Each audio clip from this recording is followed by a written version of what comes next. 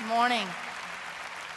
Thank y'all for letting me come and be here with you. And just to make sure you know that I'm human, the first thing that I did when I just stood up here was look at myself in the monitor. So let you know that I have a streak of vanity. I want to start out in Psalm 108, verses 3 through 5, and I'm going to read them to you. It says this, it says, I will praise you, O Lord, among the nations. I will sing of you among the peoples. For great is your love, it is higher than the heavens, and your faithfulness, it reaches to the skies. Be exalted, O God, above the heavens, and let your glory be all over this earth. Now, this scripture was very near and dear to my husband and I's heart as we prepared to leave for Iraq as missionaries. Now, David and I both had experience serving as missionaries because we had gone right out of college and served through the International Mission Board through the Journeyman Program. I had served in Israel and David had served in Northern Sudan, and we met by chance at a basketball game. Now, because the IMB doesn't allow the whole dating thing, plus it's hard to meet for a date when you're in two different countries and two different continents at a time. It's hard to meet for a dinner and a movie in that situation. So we emailed a lot. And during those emails, we discovered that we really liked each other. And so when we finished up our journeyman program, 2 years there, we went back to Texas and started seminary at Southwestern Seminary.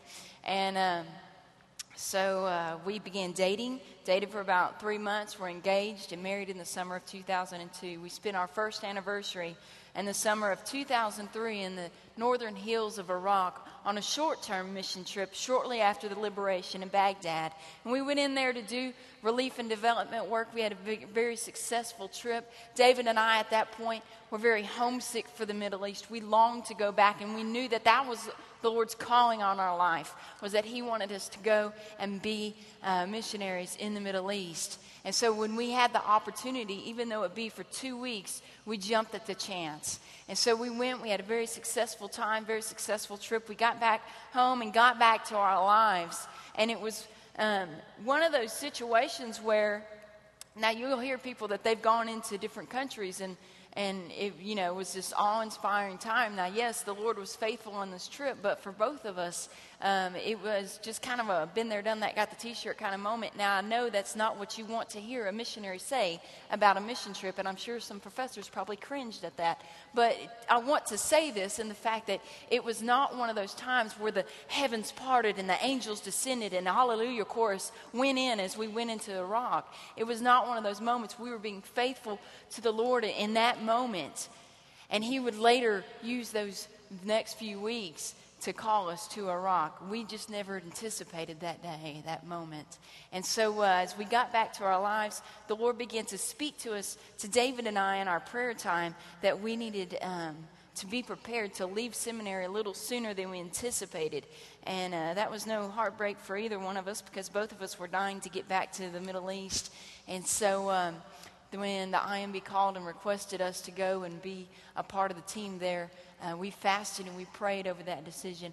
And the Lord very clearly told us through scripture and prayer to go and give what we had to the people of Iraq.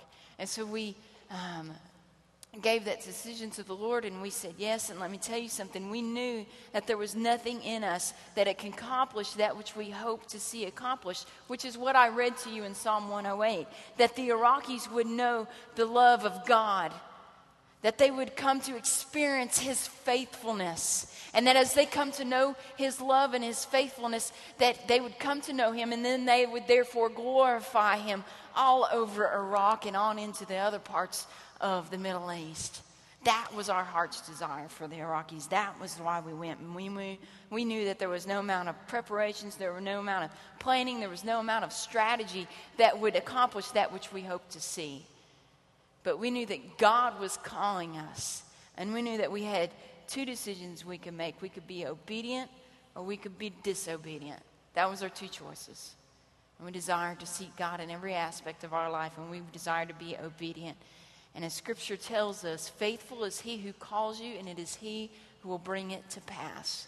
We knew that he was calling in us, and that our abilities rested in God's. And so we went to do relief and development work, and we were able to do a lot of work in a short amount of time because David and I had a previous experience in the Middle East. And so we already had a good grasp of the language, had a good grasp of the culture. And so whereas a lot of missionaries, when they first arrive into country, they spend the first year kind of just getting that down and not really able to get a whole lot of ministry in. But because we had that, we were able to go in, get our hands dirty almost immediately upon our arrival. And so we were able to see and experience much of Iraq. And on March 15th, 2004, we had news that I heard from the American Army that there was a small community of displaced peoples, meaning that they had lived in one area and been kicked out of the other, because if you've noticed, if you paid attention to the what's going on in Iraq, or what has gone on in Iraq, there's a little bit of tribal issues going on. It's been there since centuries before. And so when Saddam got kicked out, some of the people went back to claim lands that he had taken over. And so that left other people without homes. Well, this particular group had taken residency in a rundown factory, and there was no reliable resource of water there. And so Larry and Jean Elliott, Karen Watson, myself, and David all went out to go help them with this situation. In fact, on that day, we had to stop off at the U.S. Army headquarters, get GPS coordinates to get out there, because it wasn't like we could go down Main Street, take a right on 2nd. This place was out in the middle of the desert. We made our own roads to get out there. And so when we arrived, it was about midday. We got there knowing that most of the working men would be out at work, that the ladies would be there, and that the elders of the community would be there. Knowing that it was mostly women at the time, all three of us ladies piled out of the truck, and as soon as we did, they opened up the doors of the factory and welcomed us into their home. And as they were walking us into it was the nicest room of this home, because part of the building was in rubble from just years of neglect, and they took us to the room that acted as their living room during the day and their bedroom at night. And as I was walking, one of the ladies, she grabs my shoulder and she says, my elbow, and she says, "We need water. We desperately need water." And she began to explain how they had 2 containers, which we saw as we drove up, 2 big containers that a truck would come up and pour water into these 2 containers. And this was for them to live off of, for their shower, their food, their water, just all you think of.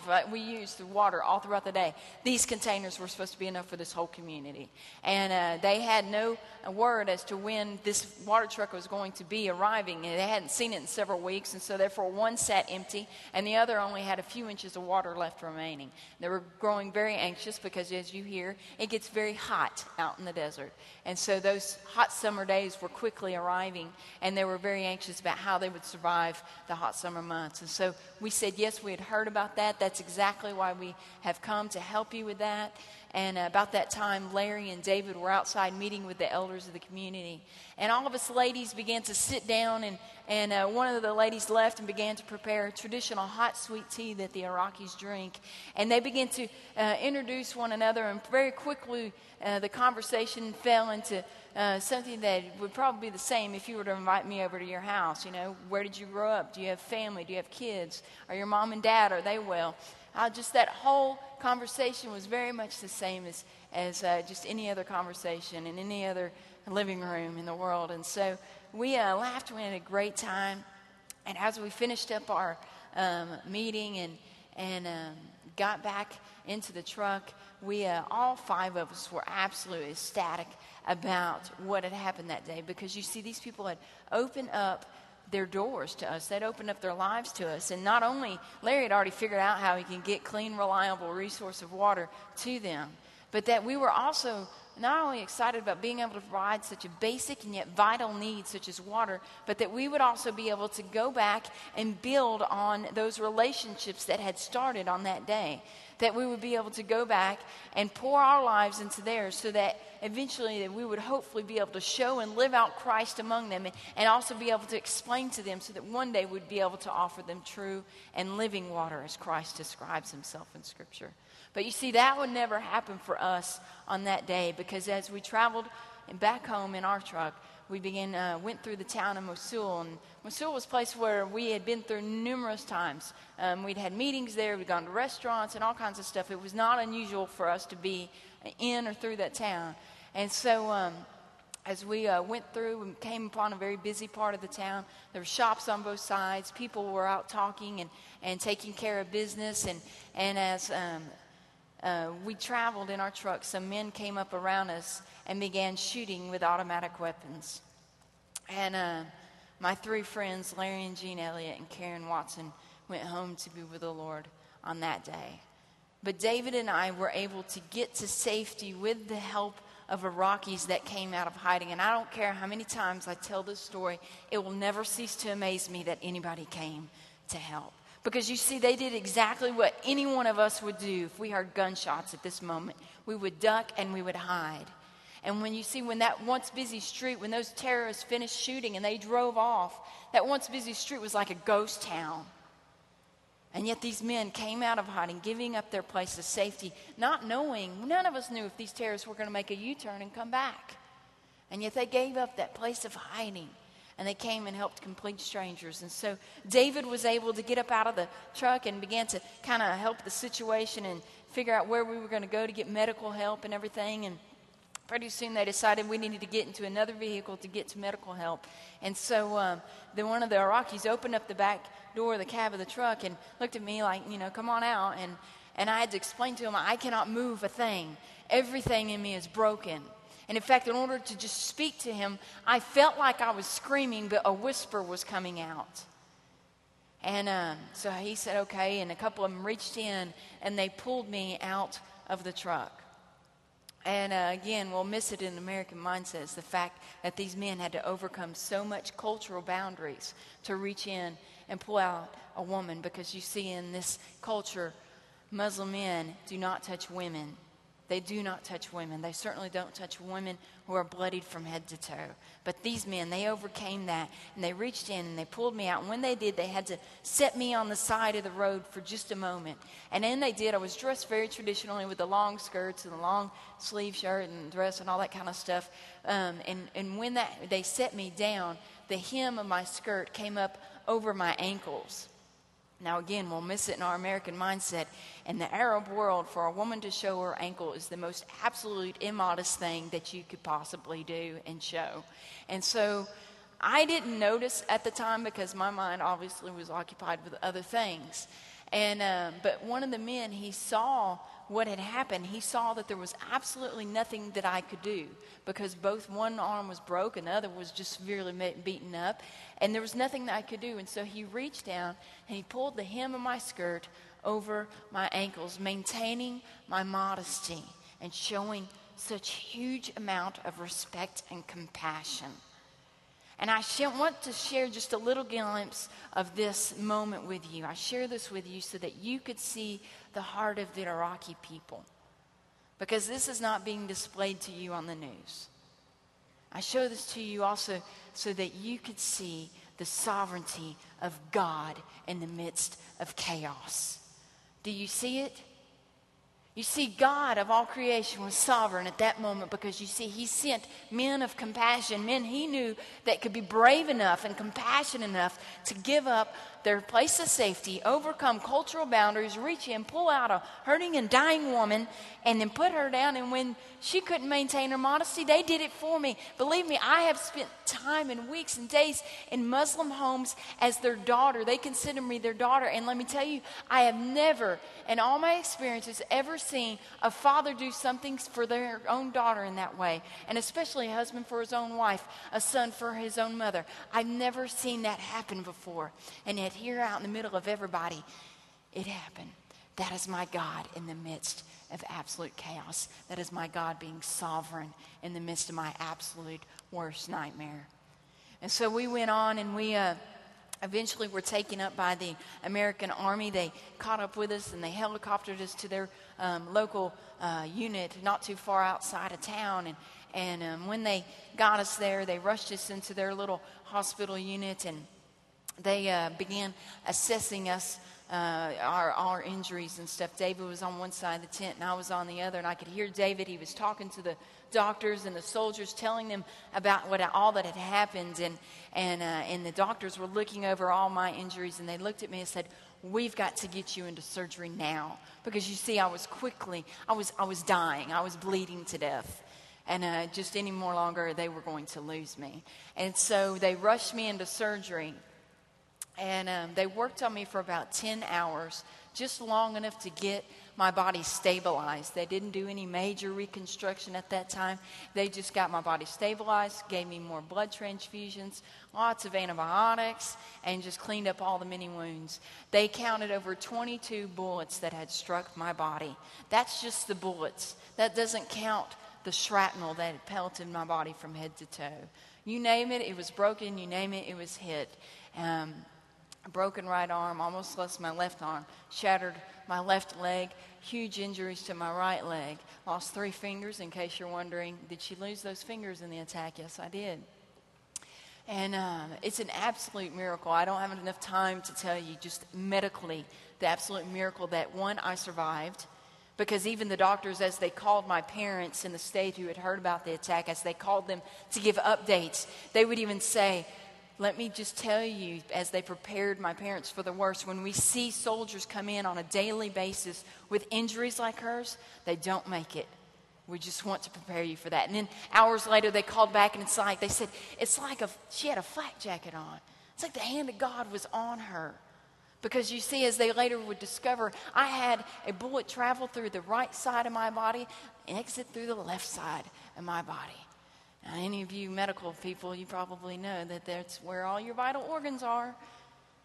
And yet God, in His sovereignty, kept me alive. And so they finished up those 10 hours of surgery, and they decided to go ahead and keep me in a medically induced coma as I would travel from Iraq and then eventually back to Dallas, Texas, where I'm from and where my family's from. And so it would be 8 days later before I would wake up. And as soon as I began waking up and cognizant enough of where I was, I began asking for David. Where is he? Can he come in? Because I very much expected for him to be okay. And so my family came in, and it was my father that had to tell me that my husband had passed away from his injuries the following day after the attack. And my world spun, ladies and gentlemen. There in that hospital, I was dealing with grief and pain and sorrow at depths I never dreamed I would ever have to face. Just as the psalmist writes, he says, I am in the valley of the shadow of death. I was in my valley of the shadow of death. But what does the psalmist say right after he says that? You'll know this one. He says, but I do not fear, for you are with me. Thy rod and your staff, they comfort me. Let me tell you something. That is exactly where I found my God. He was with me. He was comforting me, and yes, He was protecting me. And I knew that there was no way that my family and my friends, as awesome as they are, that they would ever be able to carry me through all that I was going to have to deal with. You see, I lost 3 friends, precious co-workers. I lost my husband and my best friend. And then I'm dealing with the fact that somebody just tried to take my life. And then I'm dealing with the fact that I have so many physical injuries that I'm going to have to overcome all of that, meanwhile grieving over the loss of all these friends and my dear husband. And so I knew I was going to have a lot to go through. And so I went through and I started searching through God's Word. And I prayed, I said, God, I want you to show me what you've written in your Word that says that you're going to help me overcome this. And I went through and I found promises that said He is the God of all grace and comfort, and He will comfort us in our affliction. It says that He is close to the brokenhearted, and in fact, He will bind up our wounds. And I had 1 or 2 of those. And so all through this, God has been faithful. God has been so faithful. And I've been able to go through and have a new ministry now where the Lord is using this testimony. I'm going through and sharing with other believers all that God has shared with me in His Word. And I get to meet so many people, and you can bet I get 1 or 2 questions, as I'm sure 1 or 2 of you probably have some you'd love to throw at me. But one of the most common questions that I get is this: why would you go to a place like that? How could you go to a place like that? And I get this question. You would expect it outside of the church, but I get it inside the church, probably even more so. Why and how could we go to a place like that? And that answer lies in Scripture. 2 Corinthians 5:14 and 15 says this. It says, "For the love of Christ compels us, because we have concluded this, that one has died for all, and therefore all have died. And he died for all, that those who live might no longer live for themselves, but for him who for their sake died and was raised again." Christ's love compels us to go because we are convinced of all that he has done in our lives. And we can no longer live to ourselves, but we must live for Christ, of whom we are convinced of all that he has done. And he lived and he died and he was raised again for our sins. I'm convinced of it. That's why David and I left, because we were compelled of all that he had done in our lives, all that we experienced of Christ, and we could no longer keep it to ourselves. We were compelled to go to a place like that by the love of Christ. And then the second part of that answer is in Romans 5:5. It says this: God's love has been poured out into our hearts through the Holy Spirit. God's love has been poured out into our hearts through the Holy Spirit. Do you understand the impact of this scripture in our lives? That as a believer of Jesus Christ, the love of God is in you, has been poured out into your heart through the Holy Spirit. Do you get the impact of that? Let's focus for just a brief moment on the love of God in our lives, on your own journey. All that God has brought you through, all those victories that he has brought you through. You think of those times for just a moment. Maybe you're at a place where I was, because I will not lie to you. I will not be Pollyanna about it. I had some dark, dark days after I got home from the hospital. Dark days. Days where all I wanted to do was lie in the fetal position with the cover over my heads and cry. That's all I wanted to do. And on those days, in order for me to kind of rub two sticks together and get two thoughts together, I had to get back to the basics of what I know that I know that I know.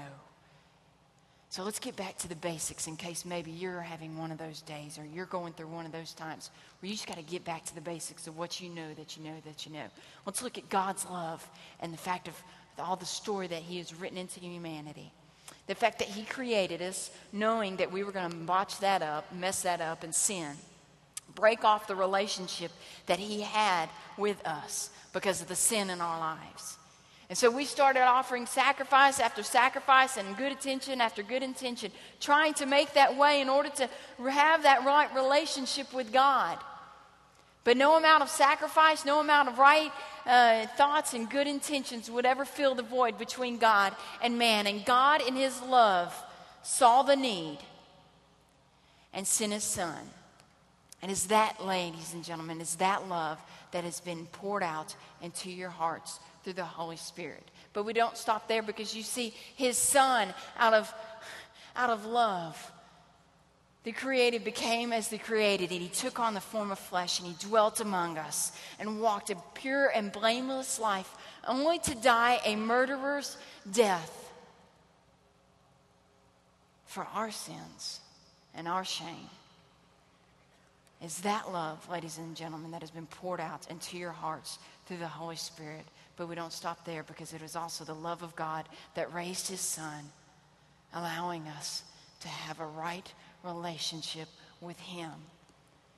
It is that love that has been poured out into your hearts through the Holy Spirit as a believer of Jesus Christ. You know what? We're left without excuses. We are left without excuses. Whether or not you think that you're called to go into a foreign country, or whether or not you're supposed to be working at Walmart the rest of your life, I don't care. What you are called to be is intentional with the life that God has given you. Intentional with the life that God has given you. You are called to be compelled to go into this dark and dying world because you are convinced of all that Christ has done in your life. You are called to go out and be intentional with the life that he has given you, pouring out the love that God has so graciously poured into your heart and poured into others that he has you around, because he's an intentional God, and he will plant you where he wants you, not so that you can have a great job and do all this and that and have a great name and da-da-da-da-da-da. No, it all goes back to him so that he can be glorified to the uttermost parts of this world. So that he can be glorified. That's why we went. We went because we were compelled. We went because the love of God poured out in our hearts would not allow us to do anything else. To do so would be disobedient. To do so would be living a lie of what we say we truly believe in. We have enough of that going on in this world. And we went because we knew that we had something and we could no longer hold it on to ourselves. And I pray that God would reveal his will to you in your life, and that no matter where it is that you end up in this world, that you would also live out your life in a different way, that you would live out your life because you've been compelled by the love of Christ, that you would no longer live for yourselves, but you would live for him, because he has so graciously poured out the love of God into your hearts through the Holy Spirit. And you can no longer keep that to yourselves. I want to close with a quote from my husband.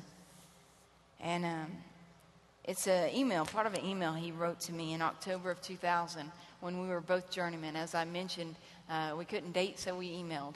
And this is part of it. It says this. It says, "I love telling people about the best thing in my life, and I don't have any hesitations in sharing it.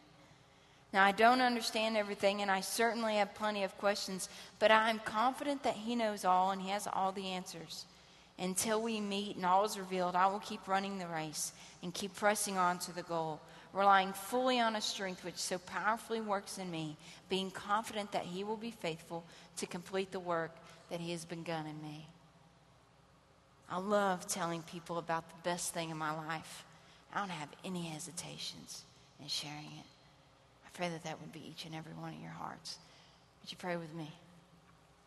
Father God, I thank you for this opportunity to come and focus on you for this morning, Lord. I pray, Father, that you would speak into every one of these students' lives, into their hearts, Father, that you would shake them up, Father, that you would give them the courage, that you would show them where they need to be intentional with their life right now, Father. Father, I pray that you would encourage them, Father, that you would refresh them, Father, with your word. Father God, I pray that this indeed would be a generation where they're not all about talk, Father, that they would truly live out the love of God wherever they are at in this world. Not for their glory, but for yours. Father God, we thank you for the grace that you have poured into our lives, Father.